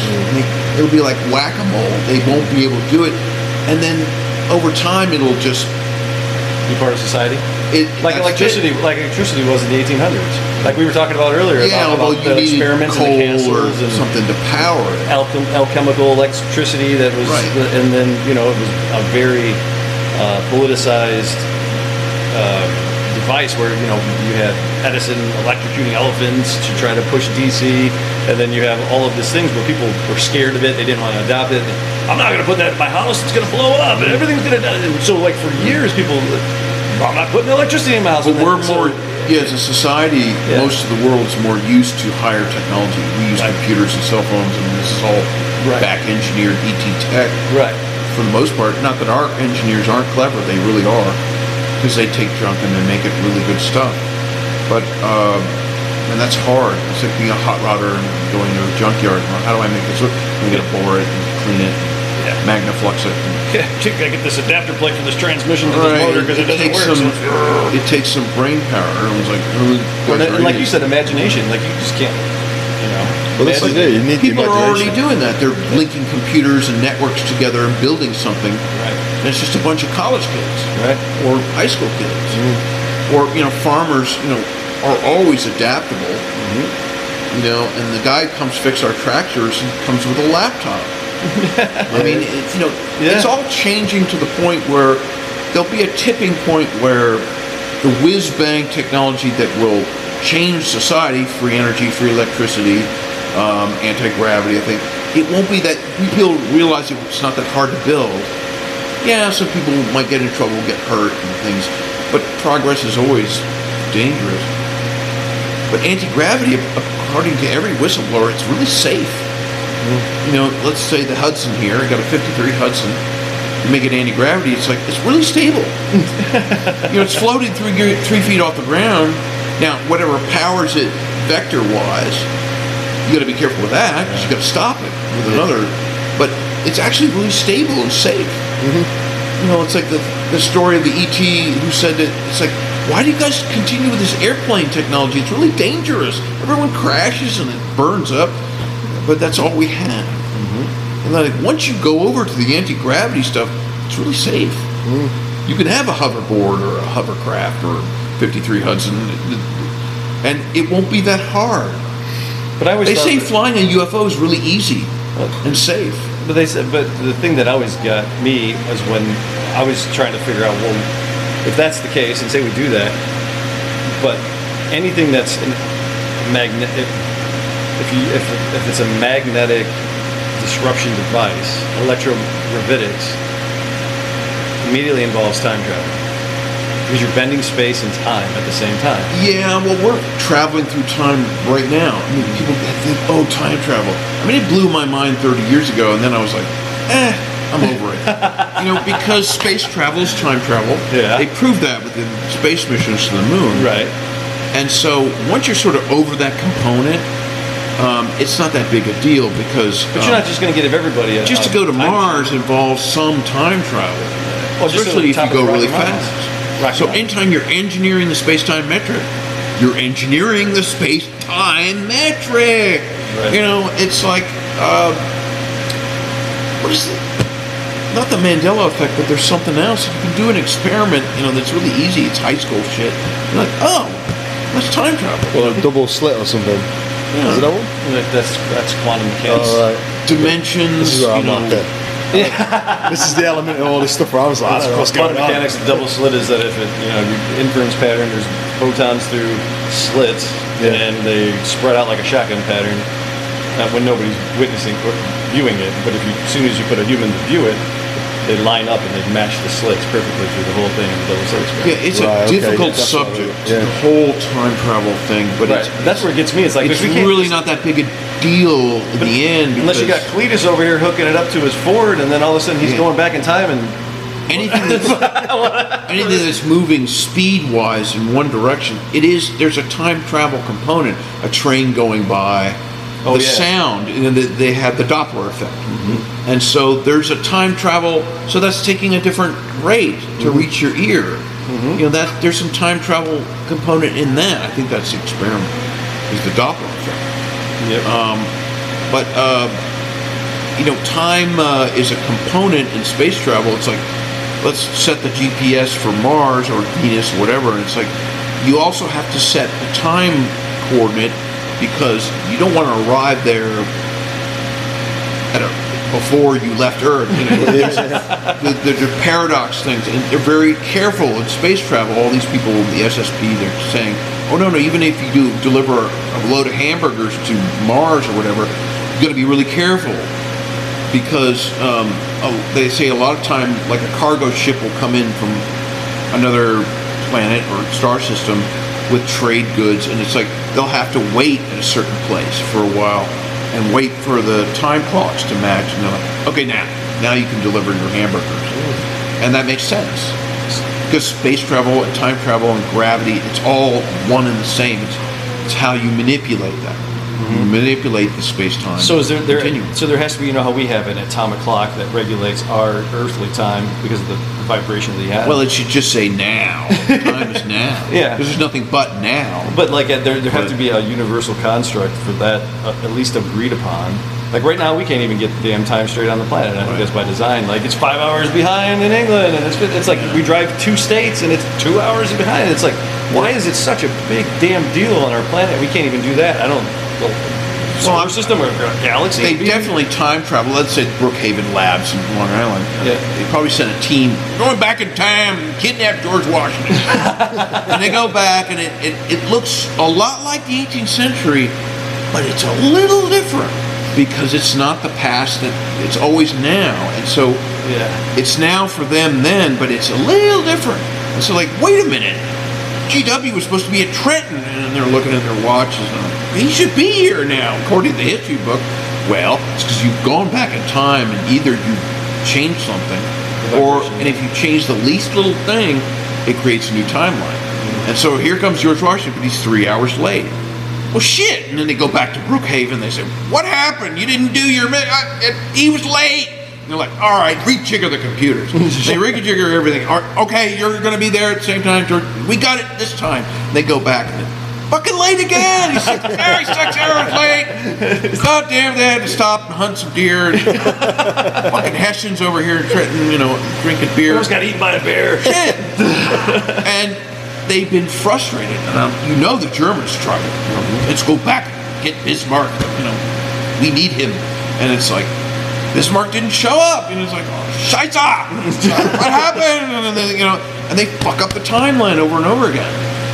And it's very interesting to read about people who have been in that programs, and they're like, oh man, it's super complicated.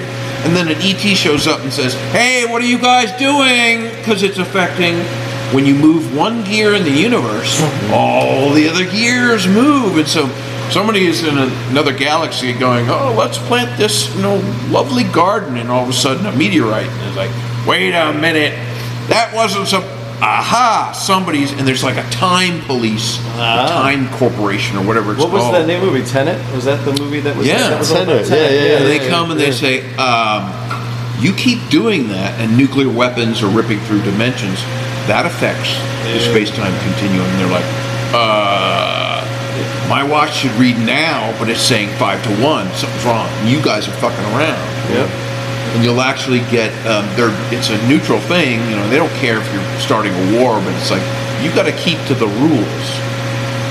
So you can do your time travel thing, go back and kidnap George Washington, but you have to do it within these parameters because it's affecting us over here. We're trying to plant tulips, and it's not working. And so that's the law of one. We're all one, and you move one little gear, they'll never notice.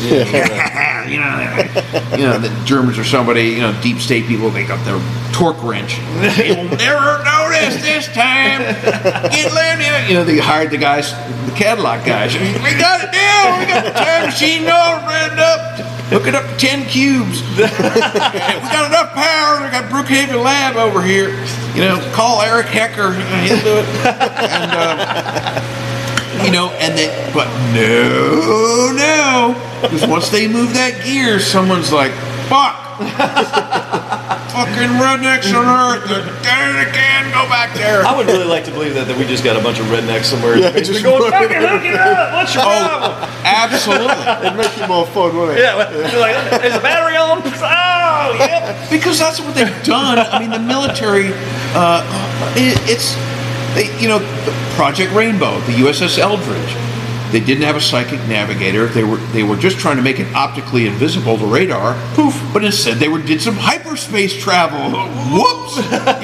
T. Townsend Brown did the emitters on the main mast, and John G. Trump was involved. Einstein. They had all the best minds. Tesla. But they were hooked it up to all this high voltage, and they were like, well, what do we do now? And everyone's on board, eating hot dogs, and they're like, flip that switch, see what happens. And they're like, shit. And everyone come back, fried, burned up or fried in bulkheads. Stuck into the bulkheads. What did we do wrong? And probably a Pleiadian said, you idiots, you need someone on board to be able to travel dimensions.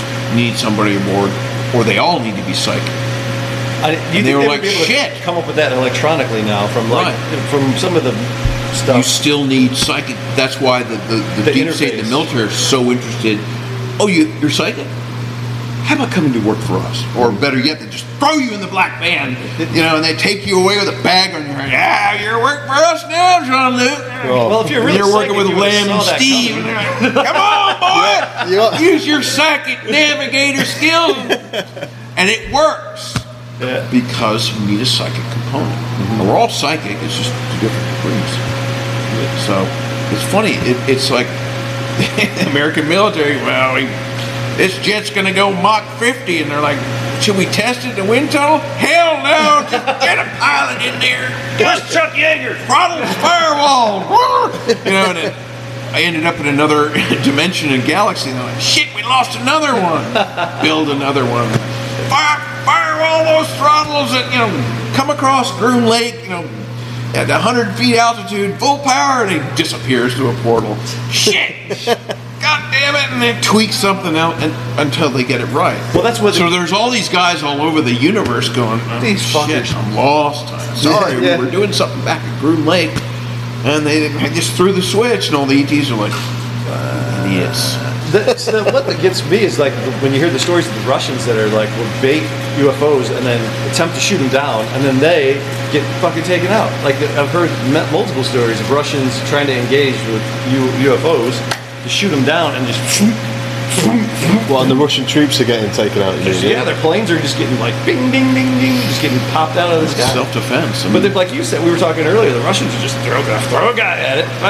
Well, the Russians just throw a bunch of people at it. They'll throw 100 guys. Yeah, here's 100 guys. Go figure it out. And they're big and use a tank. Use the tank. Yeah, get big on tanks. Use a tank. We got a jet engine. Put it on the front of it.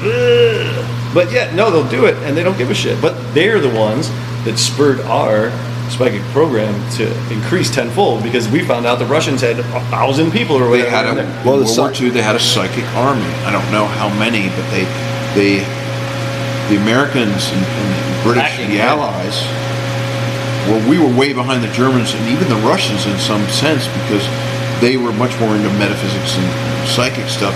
Even though FDR had a psychic team going in Arlington, Virginia, in a warehouse in the late 30s, engaged with the OSS before the OSS, but that was rolled into the OSS, and so they needed that. We had to have our psychics to understand all this stuff. Everyone thinks, psychics are rare, and it's like, no, there's millions of people who are psychic. And we all are. Just some of us more than others. They're in the programs, or they don't remember, or whatever it is. But the psychic component is important. The Russians, though, have actually got some really good data on the PK stuff and on the psi stuff, because with video, lab stuff, and it's there's so much more, way more, you can't believe. It's all there. You can Well, view there's it. photos of gray aliens come from Russia, and I thought, well, this is probably real because the Russians are really good about, hey, we did this, and then leaking it out when it's not critical to their program anymore.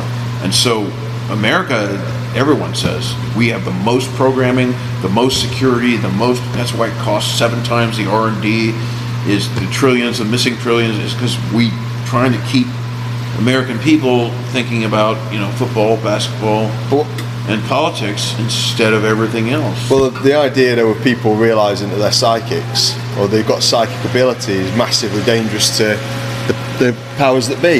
Yeah. Well, So- look, the movie they made in the 90s, the little girl, the fire starter. Firestarter, She yeah. would be able to start fires. Yeah. I'm sure that's based on truth. Well, Well, yeah. they had the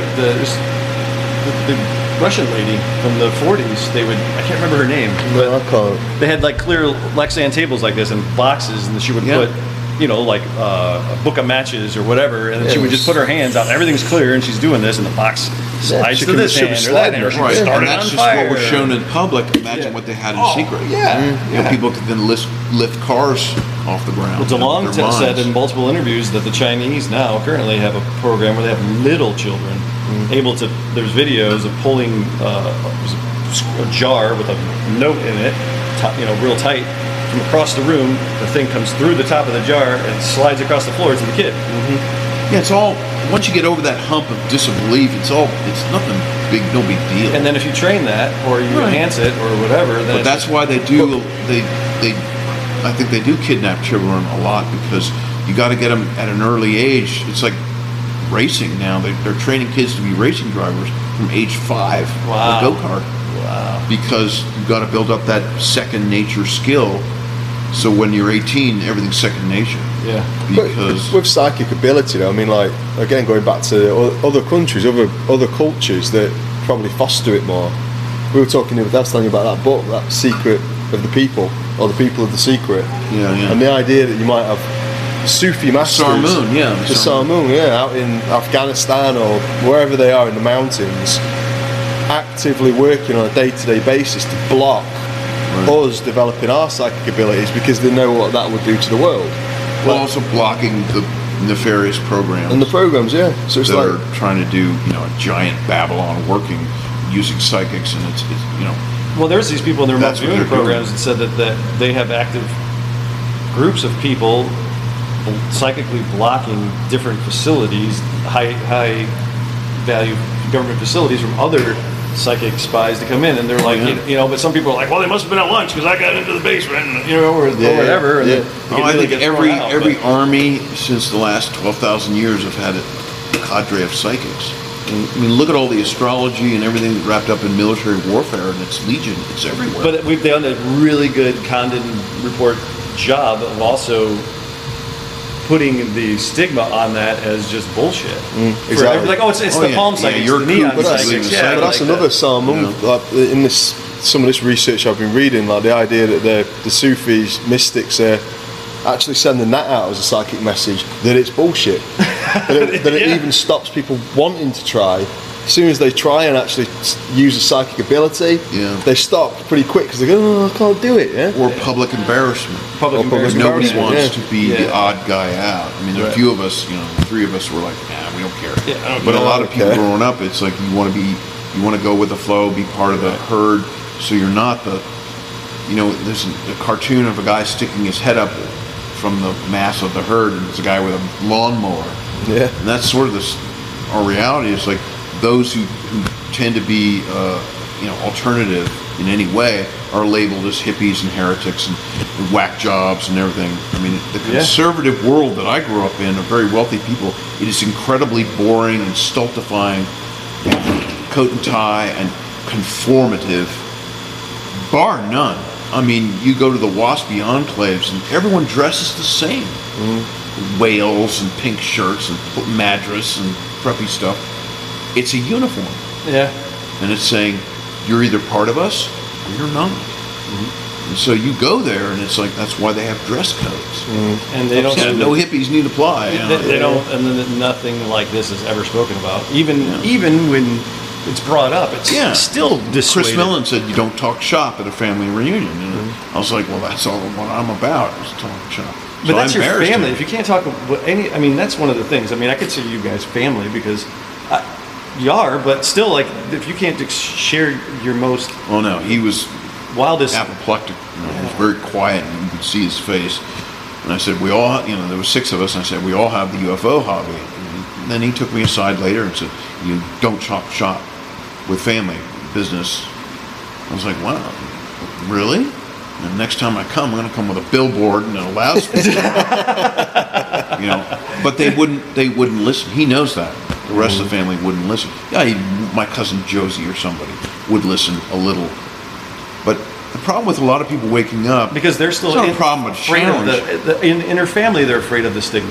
Yeah, they're afraid of the stigma within the family, even. let alone high world. society and it's thunder. Whoa. That's a symbol. You know, That would be, And- that's Lou and Chris. the threat of embarrassment. They found us. The Lou Elizondo. A De Glock arrives. But it's like the threat of They found ridicule is a powerful tool. It is, or just ostracization too. Like, oh, you're just this guy, or you're Yeah, crazy. people, and, a lot of people, they write comments, but they said I would never give my real name or anything because I don't want my friends and family to find out I'm a disclosure person, because they would ridicule. That's amazing. I think I just embraced that freak flag and said I don't care because I don't. I mean, I really. I think I've done that now. I've accepted it. It took a while for me to do it, and you lose a lot of things along the way, but it is what it is. But you gain other things like our you friendship. gain You know, things, And what you lose, you Yeah. gain Yeah. an alternative. I mean, I'm lucky my wife is very understanding about all that. She's open-minded. So many people are not open-minded. And I've heard stories, which is terrible, that people like marriages end, and things like relationships are just destroyed because of this thing. And it's like, That's why early on when we were dating, I was like, you need to know something about me. come on. And it's good that you didn't come off right off the gate and just went to the whole thing. Like, there's Jack Cody, the reptilians, and Lou Elizondo is But Chris she, Mellon. she was CIA and she understood. Stuff. Because you would have been like, The all right, idea I of gotta awakening go. to people who aren't looks like insanity. Looks like psychosis in some respects. If you're not that way-minded, Yeah. as soon as you start talking in terms of metaphysics and even using words like awakenings and so on, people just are frightened of it. Like, because they're so used to what's in front of them, the physical world, and just the next day and the thing they're going to buy and the holiday they're going to go on. And Oh yeah, I mean, The thought- consumerism, collecting physical things and everything, but I'm always mindful that it all really doesn't exist. I mean, we co-create our reality a couple billion times a second, some say, and it's like the ETs are amazed that you leave a room and everything just stays as it is. Whereas they're on their motherships or whatever, and they leave a room, everything disappears. Got it. They don't need it to be there. But we collectively agree, this is a 53 Hudson, this is what it looks like. And we go away and it's still here. And they say, that's incredible power. it's magic. We've made something out of nothing. Yeah, our 12-strand DNA, we've got, and that's why everyone's so interested in us for various reasons. And Mother Earth, and connected to Mother Earth, the human race is integral, and we're really, really powerful. Everyone says, holy shit, you don't realize how powerful you are because that's why we have so much control system on us. Because once those 12 strands activate, whoo boy, that's like 12 Formula One 12-cylinder Ferrari. Wham! That's like giving every redneck 1,500 Yeah. glass cubes then, because then we just No one knows. We're kind of an experiment. If it's true, we're unique in the universe. The 12 strands.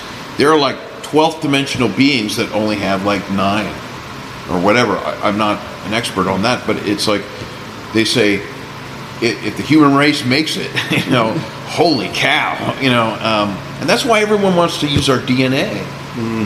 But there's a connection between Mother Earth and our DNA, and I think like you can take people out in space and it's okay, but it's like the 12 strands work really well, I think, here. because it's connected. And it's coming, and then once those things fire up, I mean, we're off to the races, literally. Yeah. It's like, then, I think we'll go the route of the positive, because love is the most powerful force in the universe. I believe that. Yeah.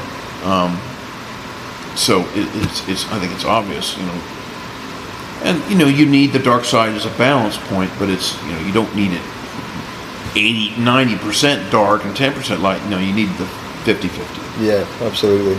And balance is everything in the universe. As it is in a car's engine, I mean, everything has to be balanced for everything to run smoothly.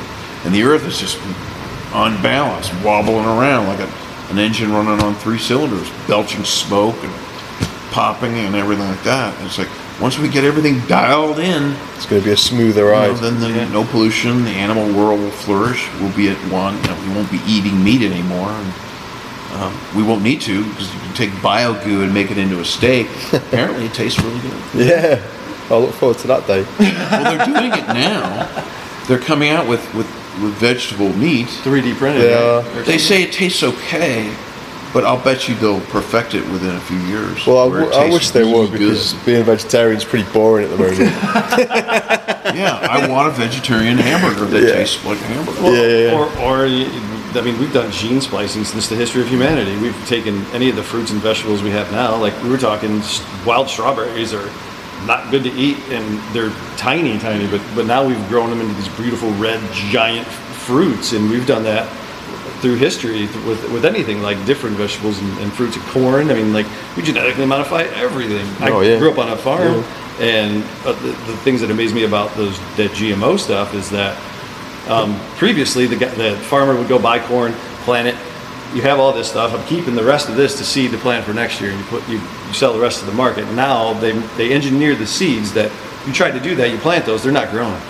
Yeah, you have to go back to the because they need to make money, because they need you back buying the new seeds. Exactly. Yeah? Jeez. And they also do things where these, like, and I learned from the old farmers, next where I grew up, and I would see them spray like soybeans. They would spray because bugs would attack all the soybeans, and they would spray all this stuff to kill the bugs. He's like, "Oh, this is a no spray." Or he said, "We could spray." This is how it was. I'm sorry. We could spray Roundup on this. Why? He's like, they genetically modified the plant that it won't die if you spray Roundup on it, but every other weed or anything else that you spray on it dies. Jeez. So this soybean, when you spray Roundup on it, fine. Anything else around it dies. But because they genetically modified it to be this Roundup, and so like that was in the 90s when I was a kid learning these things, right? And it's like, well, and they've also generated it where the plants are this tall. And before you'd have 3 or 4 pods with 1 or 2 beans in it. Well, now it's like 3 or 4 beans in it, and they're So they've done all of these things, and it's by 20 whatever years of knowing it as a kid to now 30 years whatever. But imagine what they do that we have no idea. Well, we have no idea about it. Yeah. It's just like, well, and that put that concept to people. Yeah. Animals, anything. Anything. Yeah. Crazy stuff, man. I mean, they just announced, in the past, how many years, the CRISPR, so you can cut and splice genes. Basically, anybody can do it. Yeah. Computer program, and then there's even labs now that if you can get the program, you can cut and splice whatever, and you can send off to a lab and pay them money, and they will send you that in the mail. And it'll be like, oh, this is, we created this from whatever with these 15 genes that you wanted. Here it is, and do your experiment. Gene modification. Because there's little to no regulation. There's some, but not. Because it's such a small thing, right? Like it's not been a thing. Should I be afraid of this? Why? The genetics? Yeah. I don't know. I mean, there's people, they're called biohackers, and because in the hacker community for IT stuff I've got into, but there's biohackers, and there's I think there's a couple documentaries on Netflix now where one of the guys died, but other people have been like, well, I'm going to cure my glaucoma or whatever, right? And they'll splice these genes and they'll get sent in the mail, and these guys are literally injecting themselves with these edited genes. And it's working. Let's keep on schedule because it's 1:20 now. We've got just enough time to make lunch. We should probably wrap it up. Yeah. And all right. So let's do the Lou and Chris. Let's do it.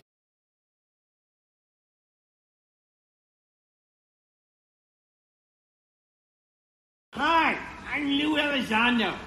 And I'm Chris Mellon. Hi, Chris. How are you? I'm good. How much more are we going to fuck over the American people? I don't know. I'm an Illuminati. Who knows? Who cares? You're really cute. I love you.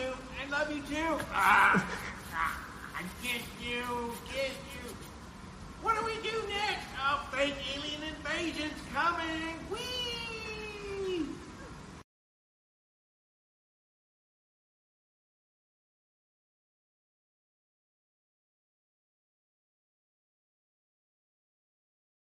We flew from D.C. to Ohio to hang out with my family so John Luke could see my cars and see another part of America. Oh, but we had a little bit of a delay, and we got stopped by TSA because Warner gave us some awesome, solid chocolate guns that looked too real and got confiscated. Like Warner, I love cars too. I don't have as many, but I still have fun with them. And John Luke got to drive my military Hummer. Oh, I feel like we're going into battle, John. We are. The battle for your mind and ufology. Yeah. Hearts and minds. Hearts and minds. It's doing great, man. Spending a week with John Warner and John Luke made me realize that there are only a few people on the planet that can talk about all the weird shit that we talk about all the time. And I'm super thankful for them. And I'm thankful for you if you sat through this whole entire thing. Special thank you to John and his wife for allowing us to hang out for as long as we did and talk about all the amazing things that we have. Puts everything into perspective. Family, friends, that's what really matters. Make sure you hit that like and subscribe button. It actually helps. And until the next time, be good to each other.